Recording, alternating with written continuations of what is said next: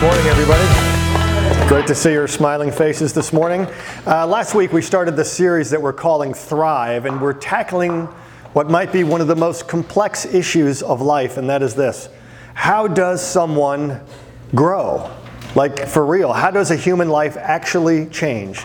And more specifically, we're looking at why is it that some people grow and others don't?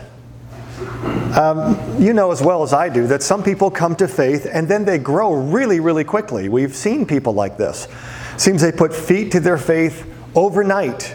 They start putting God's truth into action and putting them into practice, and their lives look different than they did a day, a week, a month, a year earlier.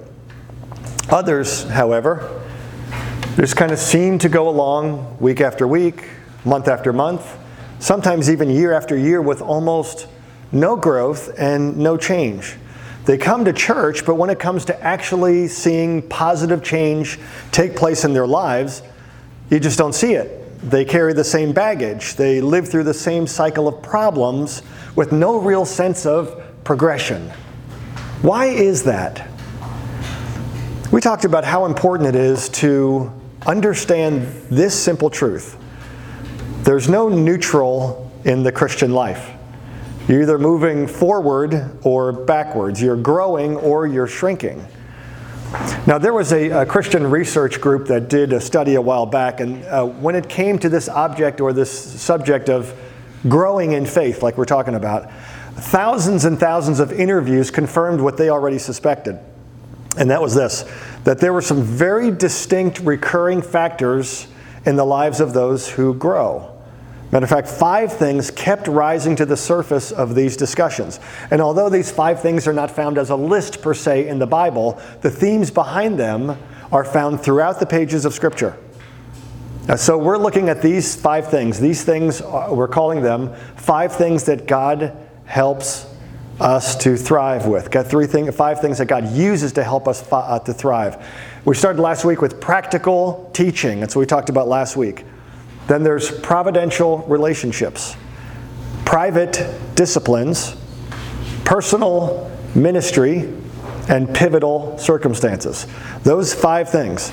Today, we're going to take a close look at what we're calling providential relationships. Providential relationships. So, bring a name or a face to mind when I ask you this question. Who has God used to help grow your faith? Who has God used to help grow your faith? Can you think of one who has been significant in your growth? Someone who's helped you live out the faith that you hold in your heart? Who has God brought into your life that's been a continual source of encouragement in your walk? Maybe they challenge you to be better than you would had you not known them. And as you think of that person, who that might be, try to focus on someone who is not a family member, if at all possible. Because lots of us have had wonderful, godly influence from parents and family members over the years, and that's an incredible blessing in someone's life. But for the sake of this discussion, try to bring to mind a friend or an acquaintance that at some point came into your life and God used them to help develop you. God caused your paths to cross, and because of it, you're a stronger Christian today than you would had they not been in your life. So think of who that might be, a friend or acquaintance. And I say friend or acquaintance on purpose. Don't tell me Joel Osteen. Don't tell me Joyce Meyer unless you sit and have coffee and braid each other's hair, okay? A friend or an acquaintance, someone that's actually like in your life. Maybe you're here today and you're just kind of investigating faith and you're checking it out because you're curious. Then this might be phrased better like this. Who has helped point you towards God? Who in your life has helped point you towards God? Is there someone who has aroused your interest in God or in Christianity? Maybe because of the life that they live, the things that they've said to you, the invitations they've given to you to come and be in an environment like this. You might say something like, well, this person has obviously been enough of an impact upon me to where, like, here I am. If you'd asked me a year ago if I'd be sitting in this church, I would have said, no way, you're crazy. But yet, here you are. So for lots of us, it's pretty easy to recognize these providential relationships. I can see people that God brought into my life at pivotal times that were very, very instrumental in my growth. When I was about 20 years old, I met a youth pastor by the name of Mark Lawson. And he told me, you need to get involved. You need to get involved in youth ministry. And I was in the golf business at the time. And I remember telling him, I don't know anything about youth or ministry. And he said, that's okay, I don't either. But he was kidding. He was actually very, very good at what he did. And although I never ended up feeling called into youth ministry, God used Mark in a very, very significant way for a very specific reason in my life to transition me from being a Christian youth to becoming an adult believer. I was a naive, immature 20-year-old at the time. This will give you an idea of how seasoned as adults Bonnie and I were when we got married. On our way back from our honeymoon, we actually had a discussion that began with these words.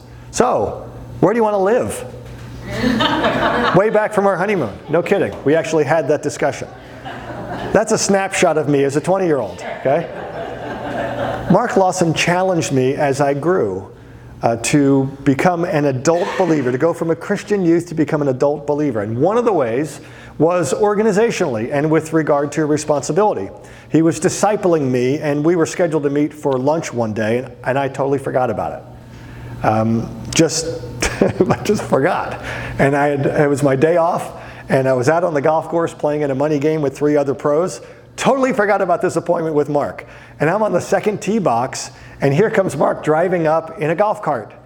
And I see him coming up, and he says, hey, we're supposed to be meeting for lunch today. What's going on? And I'm like, dude, so sorry, man. It was the 80s, okay? So I could talk like that. I forgot, man, totally forgot about it. I guess we can just reschedule. And he goes, yeah, I don't think so. Why don't you jump in my cart, let's go. I was like, what? You made a commitment. I'm here to help you fulfill it. Jump in. I was like, seriously? And he won the stare down. He won. Mark held me to my commitments. He might have been the very first non-family member to corral me and challenge me to grow up like now. And I needed it then. It was a providential relationship. Well, a number of years after that, I got to know another guy by the name of Rod Carlson. A lot of you guys know him. He's come to speak at Life Church a couple of times, and he's coming again next year. The Lord brought Rod into my life at a pivotal time when I was kind of floundering in my walk. Turns out I was at a critical crossroad. And Rod was leading a great college and young adult ministry at the time, and he was the first person that I remember looking at me, looking at us, and saying, you guys are called into the ministry. You guys are called into the ministry. Of course, we laughed at him because we were 27 years old and we knew everything. So we just kind of chuckled at it. But week after week, as we attended the ministry that he would lead, he would catch us on the way out and say, you guys are called in the ministry. You guys are called in the ministry. And I'd say, you're whack, man, probably because you're so old. He was 31 at the time, so senility might have been setting in. But eventually he got really, really specific with us, and he said, I want you guys to lead a small group of young adults, like our peers. And God breathed life into that, and breathed life into us as a result of it. And it was just a time that was really, really blessed. And that led to involvement in a lot of other areas. Turns out, I don't even know if Rod knew this at the time, but he was training me. He was preparing me for what would happen 3 years later. Because after this season of Rod taking me through boot camp when it comes to ministry training, God called me into full-time ministry. Rod got the last laugh, and he's never let me forget it. Now looking back, I can see that how God was working. They were providential relationships, meaning God brought these people into my life to provide something for me that I needed at the time. So, are you picturing someone? You're bringing a name or a face to mind, someone that God has used for you as a providential friendship. Make a note of that. Make a mental note of that, because we're going to come back to that in just a second. But I want to follow that question that I threw out to you with another question, kind of the flip side. And here's the flip side question for you. Is there someone in your life who has undermined your faith? Is there someone in your life that has undermined your faith? In other words, you can see that the enemy has used this person to influence you wrongly, away from walking closely with God. Maybe they caused you to doubt or to drift. Maybe their habits were destructive or unhealthy, and you picked up on some of that. And you see now that you got pulled in to some degree. And you might look back on that friendship now and think thoughts like this: I wish I never answered that call. I wish I never went on that trip with that group of people. I wish I never made that business connection. I wish I never took that job. I regret it. That person brought out the worst in me. So do you see the power of relationships? For good or for bad, they're not just random. They're not insignificant. And they're not just foisted upon us either. We have a part in it. I mean, honestly, I could have avoided Mark. I could have avoided Rod. I could have said, listen, I don't have time for this. I don't want to do this. I don't want to meet with you. I don't want to allow your good, challenging influence into my life. And that's that. I could have said that. So it's not like God forced these friendships upon me. He used the natural intersection of our lives, their lives with mine, and we leaned into the friendship for all it was worth. And it was worth a lot, because God used those guys to help shape me as a believer and as a man. You know what you never ever hear? You know what you never hear in someone's faith story if they're telling you their faith story? You never hear somebody say something like this: I was far from God and I knew it all by myself. I sought for God in isolation. Nobody helped me. Nobody pointed me. I didn't see anybody who modeled what life could be like in connection with God. I figured out how to get right with God, and I did that all by myself. I discovered how to grow in my newfound Christian faith all by myself, and I've been doing it ever since, alone. 30 years of ministry, I have never heard anyone say those words. And if you think that story is your story, you probably don't know your own story very well. Because the truth is, we are relational beings. And the things that happen to us happen in some degree of community. Influence is brought into our lives by others, good or bad. And I have learned the power of this. So I'd love to have people around me that inspire me, that bring me joy.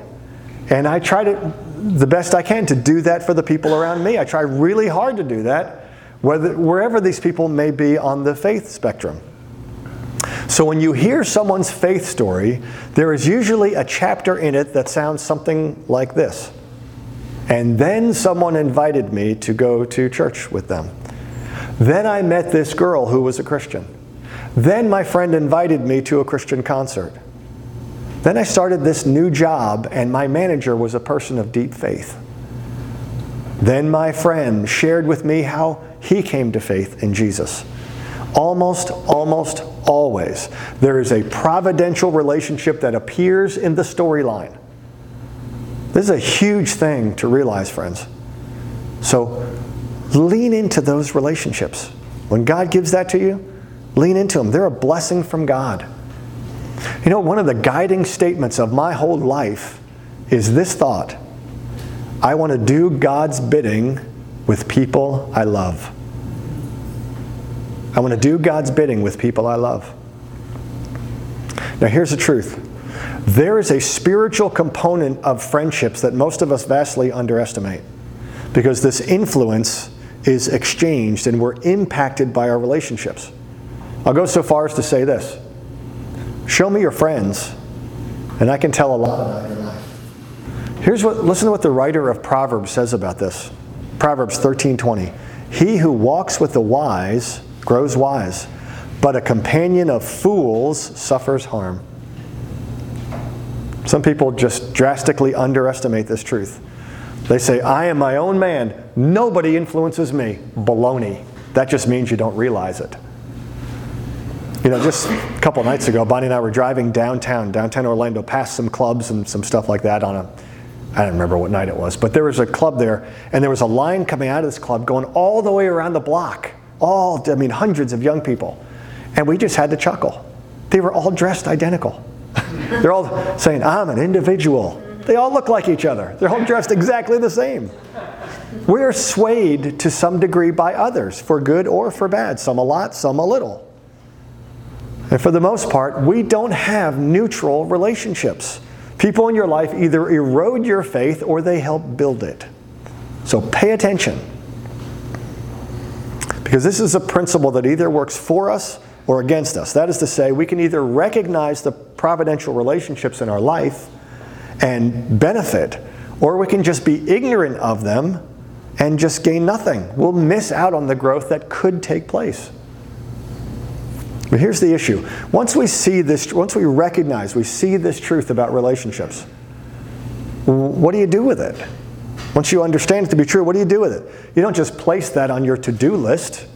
What are you doing? Well, I'm establishing providential relationships. What are you doing? It doesn't work like that. It doesn't work like that. So how does it work? What does it look like in the real world? What does it look like in the Bible? I'm really glad you asked that. Okay. One of the great characters in all of Scripture, in my opinion, and quite possibly the patron saint of providential relationships, is a man named Joseph, who was later renamed Barnabas. We read about him in the book of Acts. Joseph Barnabas was a Levite. That's one of the 12 tribes of Israel. And they were honored as a tribe, and they served in the temple. But Joseph wasn't allowed. Now, why is that? Because he was born in Cyprus, he wasn't born in Israel. He was what was called a Hellenist. Hellenists were Israelites that were born overseas, so they were regarded as foreigners. They didn't speak Aramaic, which native-born Israelites did, and they were considered to have picked up defiled Gentile ways. So the Hellenists were kind of looked down upon. Now, you might expect Joseph, also known as Barnabas, to be cranky about this, but he's not. He actually keeps kind of a good, godly perspective, and he's a committed member of the early church, this new spiritual community. Now, in Acts chapter 9, the opportunity for one of these providential relationships arises. And there's this man named Saul who has been terrorizing the followers of Jesus. Saul is a nightmare. And here's what it says in Acts 9:1. Saul was still breathing out murderous threats against the Lord's disciples. So Saul is this guy who was making a living out of making Christians' lives miserable. He was zealous about his cause. He would stop at nothing to fulfill his purposes. Well, almost nothing, because miraculously, Saul meets Jesus. He repents and he believes. But then Saul has a really, really big problem, because when he comes to Jerusalem to join the disciples, they're all afraid of him. They're scared to death of this guy. They don't believe he's really a disciple. So all they know is that this man Saul has threatened and imprisoned and killed their friends and family members. So how could they know this conversion is real and he's not just playing them to kind of infiltrate the believers? So nobody would touch Saul with a 10-foot pole. Nobody's willing to take that risk. They all say stuff like, I'm not going near him. You crazy? Christians around him end up dead. So they're not going near. But God was arranging the opportunity for one of these providential relationships. Joseph, now known as Barnabas, which means, the name actually means son of encouragement. That's his name. He's willing to take a risk on Saul. And so he follows the leading of the Holy Spirit in his own life, and he reaches out to Saul the murderer. And Barnabas becomes Saul's friend, gets to know him a little bit. And he has an inclination to believe the best, to expect the best and call out the best in his new friend for the sake of Saul and for the sake of the kingdom. So he brings Saul in to meet with all the believers, brings him into the gathering place. Guys, here he is. This is Saul. You can come out from behind the curtains. I know you're there. You don't have to be afraid. Look what's happened to this man. He's had an encounter with God. Now he's giving his entire life for the gospel from this point on. So take it from me, guys. This man can be trusted. And because Barnabas was willing, the disciples embraced Saul. And look at Acts 9:28. It says, so Saul stayed with them and moved about freely in Jerusalem, speaking boldly in the name of the Lord. Now you think about this. What would have happened to Saul if he hadn't known Barnabas? I mean, his acceptance is the result of one providential relationship. There's power in that. And you know what? You have the power to do that for someone else. You carry the power to do that for somebody else. So look for people that are out on the perimeter of community and welcome them in. Be Be proactive about this. Find people, draw them in, love them, accept them. I mean, just because you're comfortable in the community of faith doesn't mean the game's over. A lot of people out on the edges that need to be pulled in with love. Maybe you'll be their providential relationship. So look for those opportunities. You know, at the end of that story, there's a really interesting summary that comes in Acts 9:31. Really, just right on the heels of this. It says, "Then the church throughout Judea, Galilee, and Samaria enjoyed a time of peace. It was strengthened and encouraged by the Holy Spirit." If you know the Bible at all, you know how critical that early season was in the life of the church. And the church began to thrive. Now, Barnabas appears again years later at another critical moment in the life of the church. And we're going to see how he continues in the realm of providential relationships. Paul and Barnabas. Now, Saul has become Paul. He's going by his Roman name now. So Paul and Barnabas now are still very good friends. And they would often travel together and with some other folks that they were helping to develop in ministry. One of those people that they traveled with was a young man by the name of Mark. Mark had a very bad episode as a young man because he was there in the Garden of Gethsemane when Jesus was arrested. And Mark does not stand up for his friend Jesus. Instead, he freaks out and he bolts. He just flees, runs away into the night. Bible shows that very clearly. Later on, Mark comes back to the faith and is part of this new community of believers. And for a while, he travels with Paul and with Barnabas on their ministry trips. But apparently his old nature popped its head up once again because Mark deserts them. He deserts Paul and Barnabas. Don't know exactly why, but he bailed. So in Acts chapter 15, they're about to take another ministry trip. And here's what happens between Paul and Barnabas. Barnabas wanted to take Mark with them also, but Paul insisted that they should not take someone who had deserted them at Pamphylia and who had not continued with them in their work.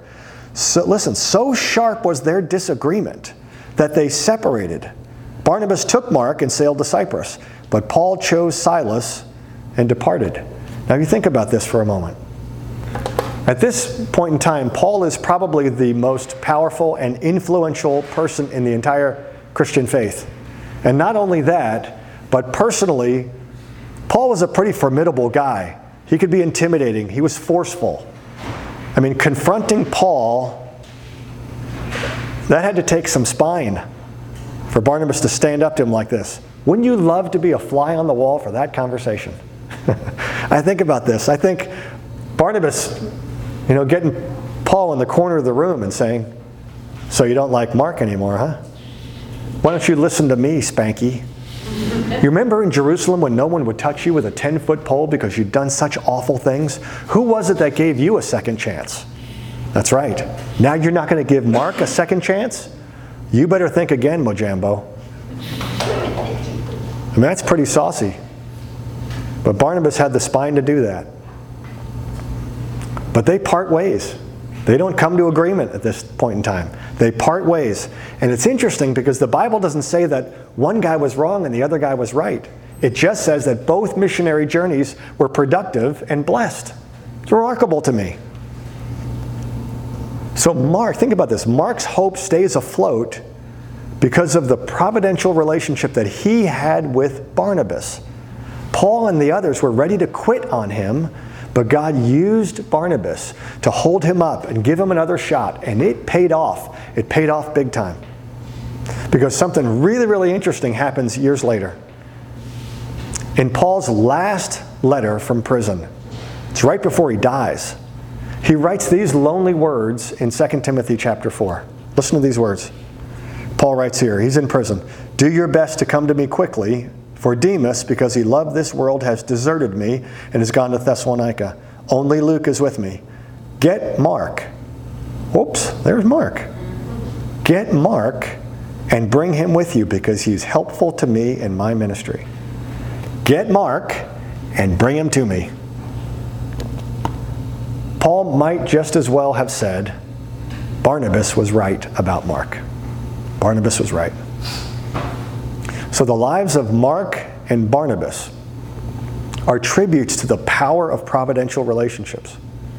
God brings people into your life at strategic points to encourage you and help you thrive in your faith. So, as we wrap up, let me just say this. Recognize that person or those people in your life that perhaps God has brought to you for this season. Maybe this person is there to help you grow. Maybe you're there in their life to help them grow. But if you both lean into those relationships, you'll both thrive. God works that way. So, one of the most powerful things that God uses to help us grow and to help us thrive is providential relationships. So lean into them and thank God for them. Won't you bow your heads and we'll pray. Lord, we're grateful because we can probably bring a name, a face, maybe several to mind when we think about our growth, what's happened to us over the years. Lord, we want to say thank you for that. Thank you for bringing those people into my life. Thank you for bringing those people into the lives of all my friends here. Thank you for working behind the scenes and causing our lives to intersect with another that's really going to bless our lives. And Lord, we want to be available to you that we might be used in the life of someone else. God, do your work in us. We see your wisdom at work, and it's amazing to us. Help us, Lord, to lean into these relationships that we might grow, that we might thrive. In Jesus' name we pray. Amen.